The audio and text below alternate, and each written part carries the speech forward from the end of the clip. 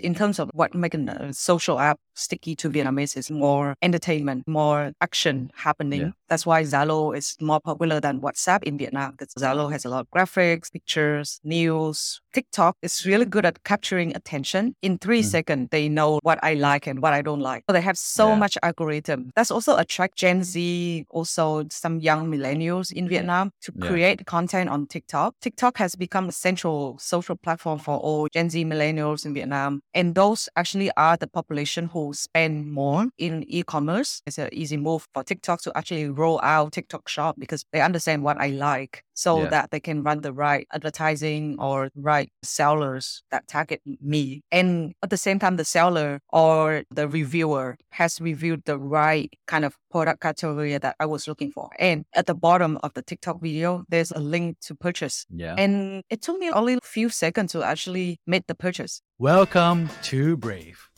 Learn from Southeast Asia's best tech leaders. Build the future, learn from our past, and stay human in between. No BS on success. I'm Jeremy Au, venture capitalist, serial founder, Harvard MBA, science fiction nerd, and dad of 2 daughters. Every week, we debate startup news, interview changemakers, answer listener questions, and share personal insights. Join our movement of over 20,000 members and get transcripts, resources, and community at www.bravesea.com. Meet VinFast, your go-to digital mortgage platform breaking down financial barriers for home seekers across Indonesia and Southeast Asia. They operate in more than 15 cities in partnership with all major Indonesian banks and premier property developers. VinFast is on a mission to democratize homeownership and create over 100 million new homeowners. Don't just dream about owning a home, make it a reality. Explore more at www.ringcast.co.id.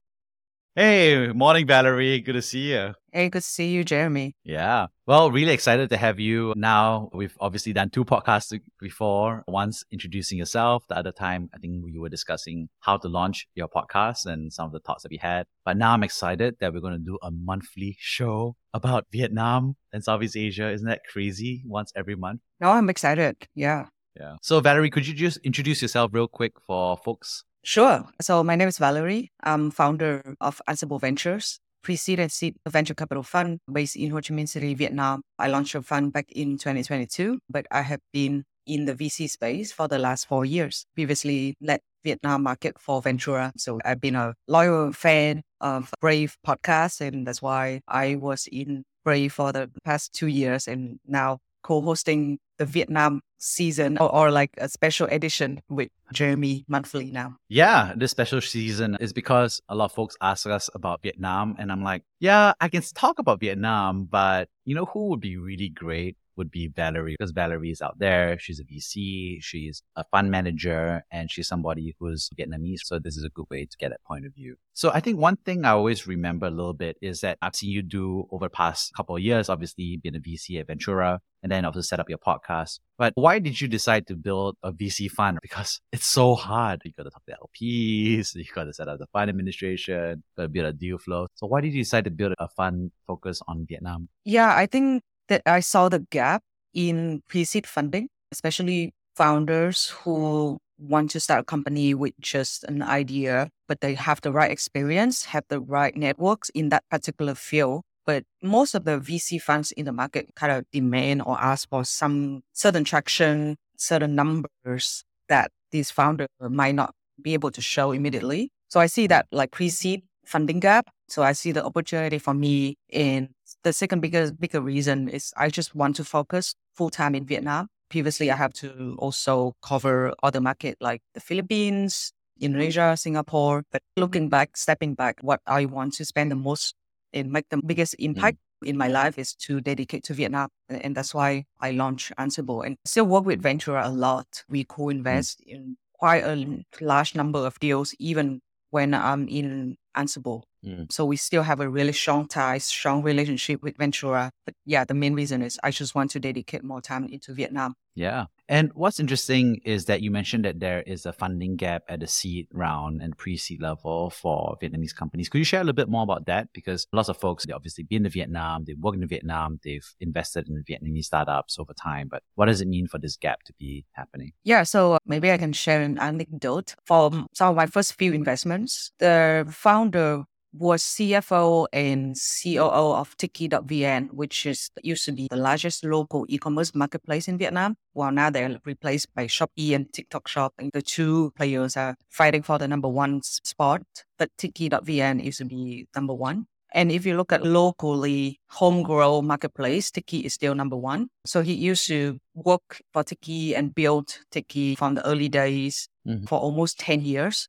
I have started to have conversation with him since 2019. So really like early days. And I saw how hungry and how driven he was, really wanted to start his own business, understand the merchant, especially the online merchants' behavior in Vietnam really well, but couldn't really gather strong enough confidence to actually leave Tiki.vn because he's been an operating shoe for so long, so much time that he doesn't know what VC is looking for. Maybe like he needs some traction or even like what business model. So he need help with fine tuning the business model when he launched the first startup. So he didn't really gather the full confidence and readiness to actually leave Tiki until 2022, which was last year. And because I have been building relationship with him since 2019, we got so much trust in each other that I was among the first few investors that he actually called, and we brainstorm about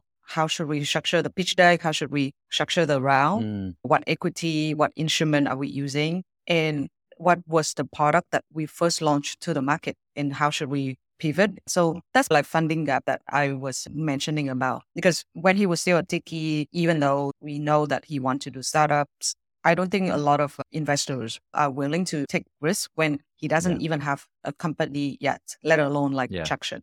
And so he launched a B2B fintech company, and I was among the first investors to back cash growth. Awesome. I think definitely there's a huge amount of importance of having local investors helping local founders because you can't do everything over Zoom, and especially for the pre-seed and seed stages, really important. So on that note, we always wanted to cover the monthly tech news covering Vietnam. So the big ones that happen, at least people are sending me about, is these upcoming IPOs. One has already been completed for VinFast, which is in electrical mobility. And the second, of course, would be the announcement of the planned IPO for VNG Group. And obviously, there's some excitement there as well. We're not like stock market advisors to talk about whether you should put money in or not and so forth. So we're not talking about stock market price outlook. But I think what would be great is that maybe we should just do a quick description of what these companies are. So why don't we describe VinFast real quick for those who don't know? Could you explain what VinFast does? Sure. So as you mentioned, the entire Vietnam really have only about between 3 to 4 companies that have scales and have ambition to be listed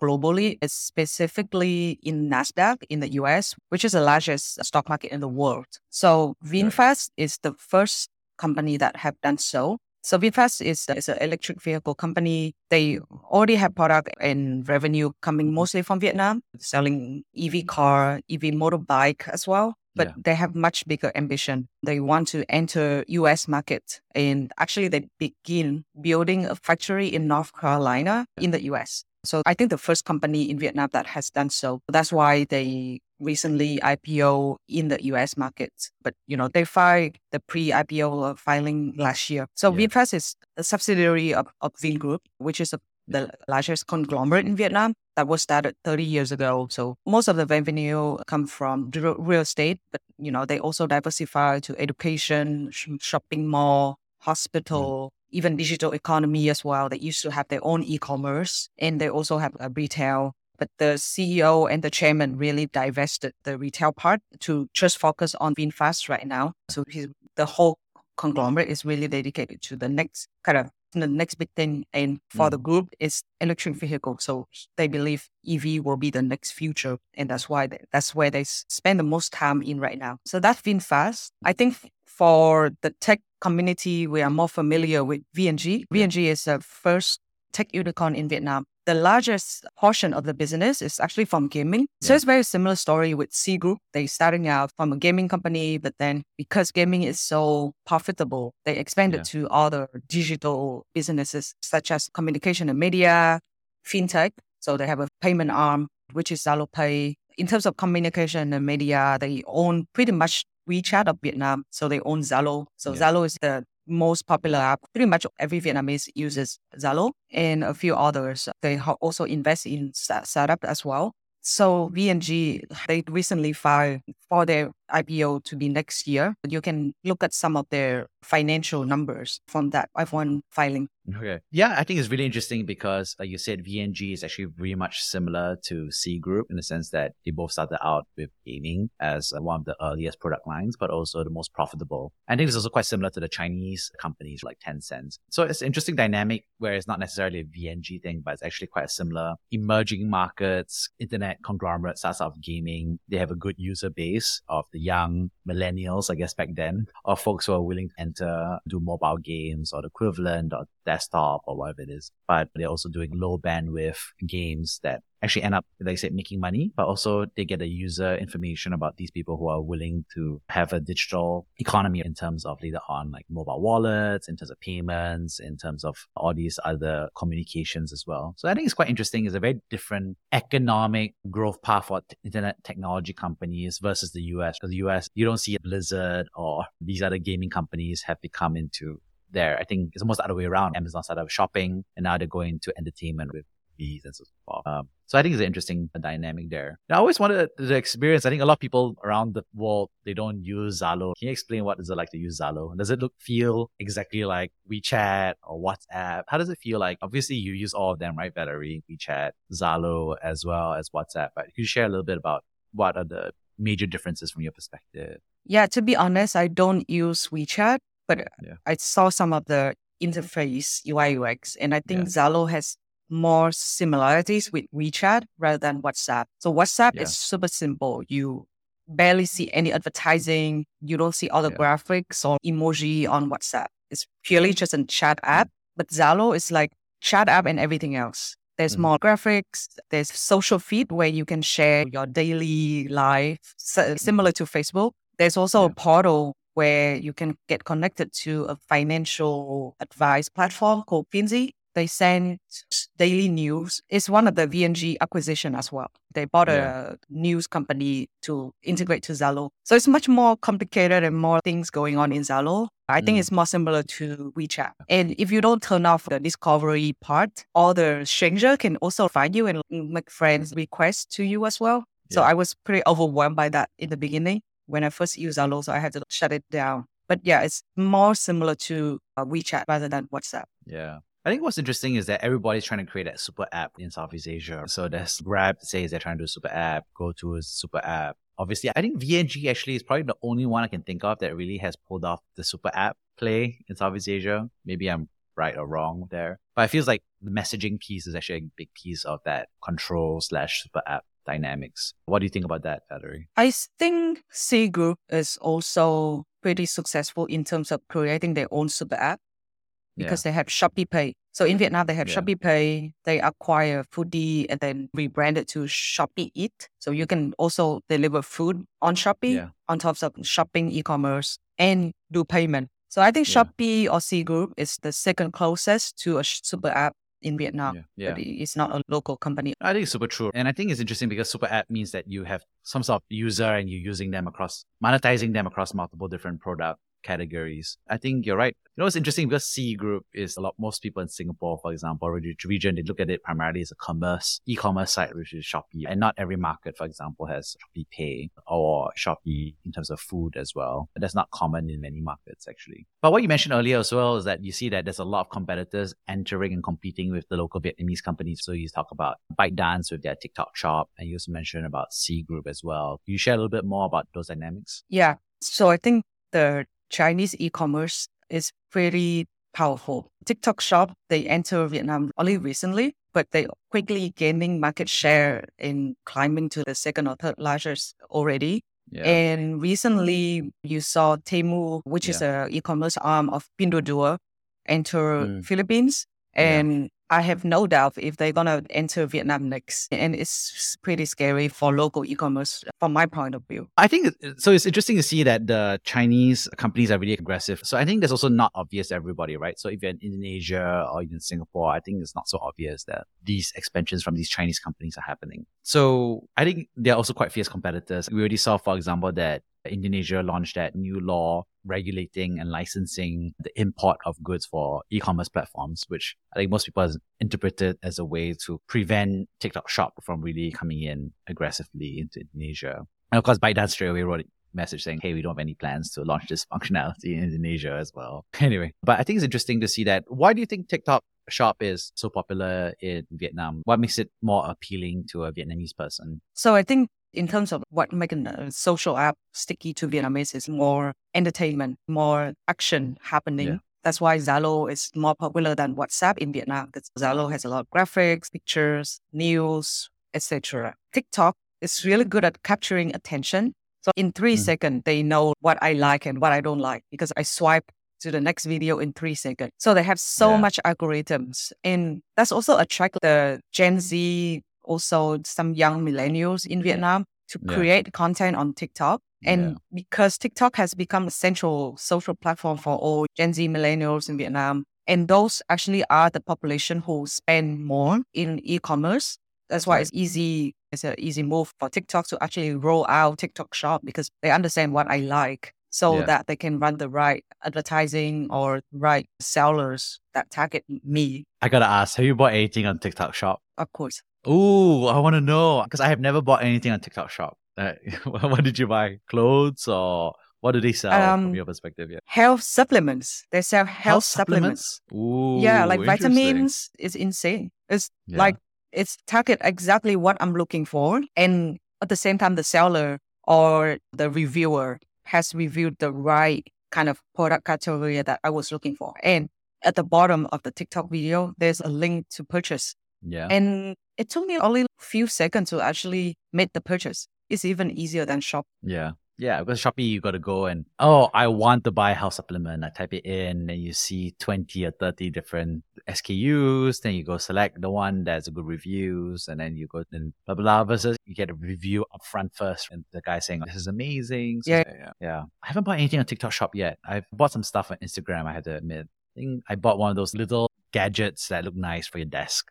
It's like those ornaments for your desk. And you're like, oh, it's so cute. And I just bought one of those. So I think that kind of, discovery-based shopping. The transaction that you made on Instagram, was it directly with Instagram, or you have to chat with the seller? That's 100%. I think you have to click out and go to their website. So it's not embedded within the app. So for Instagram, I think the big issue of the shopping is that in order for you to succeed, you can't exit the Instagram app, which I think is a big difference from a lot of the social commerce apps, is that you discover and you buy within the app. So you never leave the ecosystem. Yeah, I did not leave TikTok when I had to, make the purchase. TikTok Shop is right within TikTok. Yeah. Yeah, it's amazing. Exactly. I think it's an important innovation. So I got to ask, did you buy something else after that? Because I mean, like, you scroll and you buy vitamins and you scroll. I don't think you remember what the next video you saw was, right? It's just like some random stuff. Do you and I trust each other enough to tell each other what is on our TikTok feeds? What does the algorithm think for you do? I'll tell you what mine is on my TikTok feed. Every time I go on, it's all about dads and daughters, because they figured out that there's all this wholesome stuff about dads dancing with their daughters when they're young, or the daughter is now very old and the dad is dying kind of videos. And then there's a lot of like marriage and divorce stuff as well. So it's like marriage advice, is your advice, and then advice from a divorce lawyer in marriage. So there's a lot of that. I have a lot of jokes about Chinese jokes. So it's like, the example would be like people making puns in Chinese, between Chinese and English. So you would be like an American woman who's Caucasian, who's very good at Chinese, or like this Chinese person who's very bad at Chinese. Those are the two types of the same thing. I think some tech stuff. I subscribe explicitly to the All In podcast. And so there's a few clips about VCs talking to folks. And there's some VC memes and startup memes, jokes that happen on TikTok as well. Oh, I guess the Brave Southeast Asia Tech podcast also has a TikTok. So feel free to check it out. We have about over 25,000 followers on TikTok. So we're also on TikTok as well. Oh, yeah. How about you, Valerie? What's on your TikTok feed? Whatever you want to share. My podcast also has a TikTok, but If I was TikTok, I will try to sell you dad and baby items. Yeah. Yeah. So I bought so much stuff for the kid. It's ridiculous because it feels good, right? You're like, I'm not buying this for myself. I'm buying this for my kid to have a better future. And then suddenly you have all kinds of stuff. You have a trampoline, you have all these other things, all this baby gear. Oh. How about you, Valerie? What's on your TikTok feed, I guess? What do you see on TikTok? Vitamin supplements, clearly. Health. So yeah, health. I go for recipe, like healthy food recipes. That's why those granola bars, TikTok shop keep going to my feed.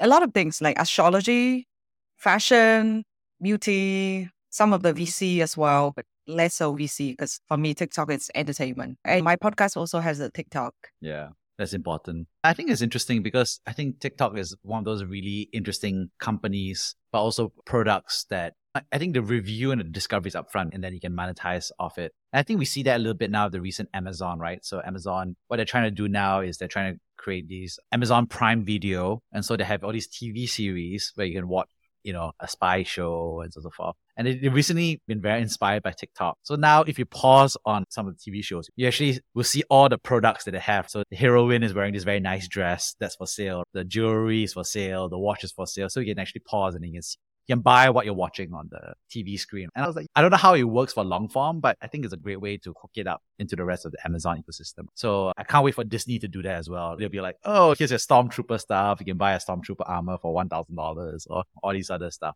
There's a lot of embedded commerce that will happen in all these video platforms. Yeah, I think that'll be a solid strategy. Yeah. Valerie, I was just curious, as kind of look at Vietnam in the coming months, what are the important things that you think will happen over the next month? I think one obviously is how the IPO performs for VNG is going to be a big one. What else do you think is important to keep in mind in the next 1 month? Yeah, I think beside those IPOs, I think would be watching Vietnam economy grow. If you have been following, our export has been suffering because we are export surplus economy. But our biggest buyer, the US and Europe, they have been experiencing inventory surplus.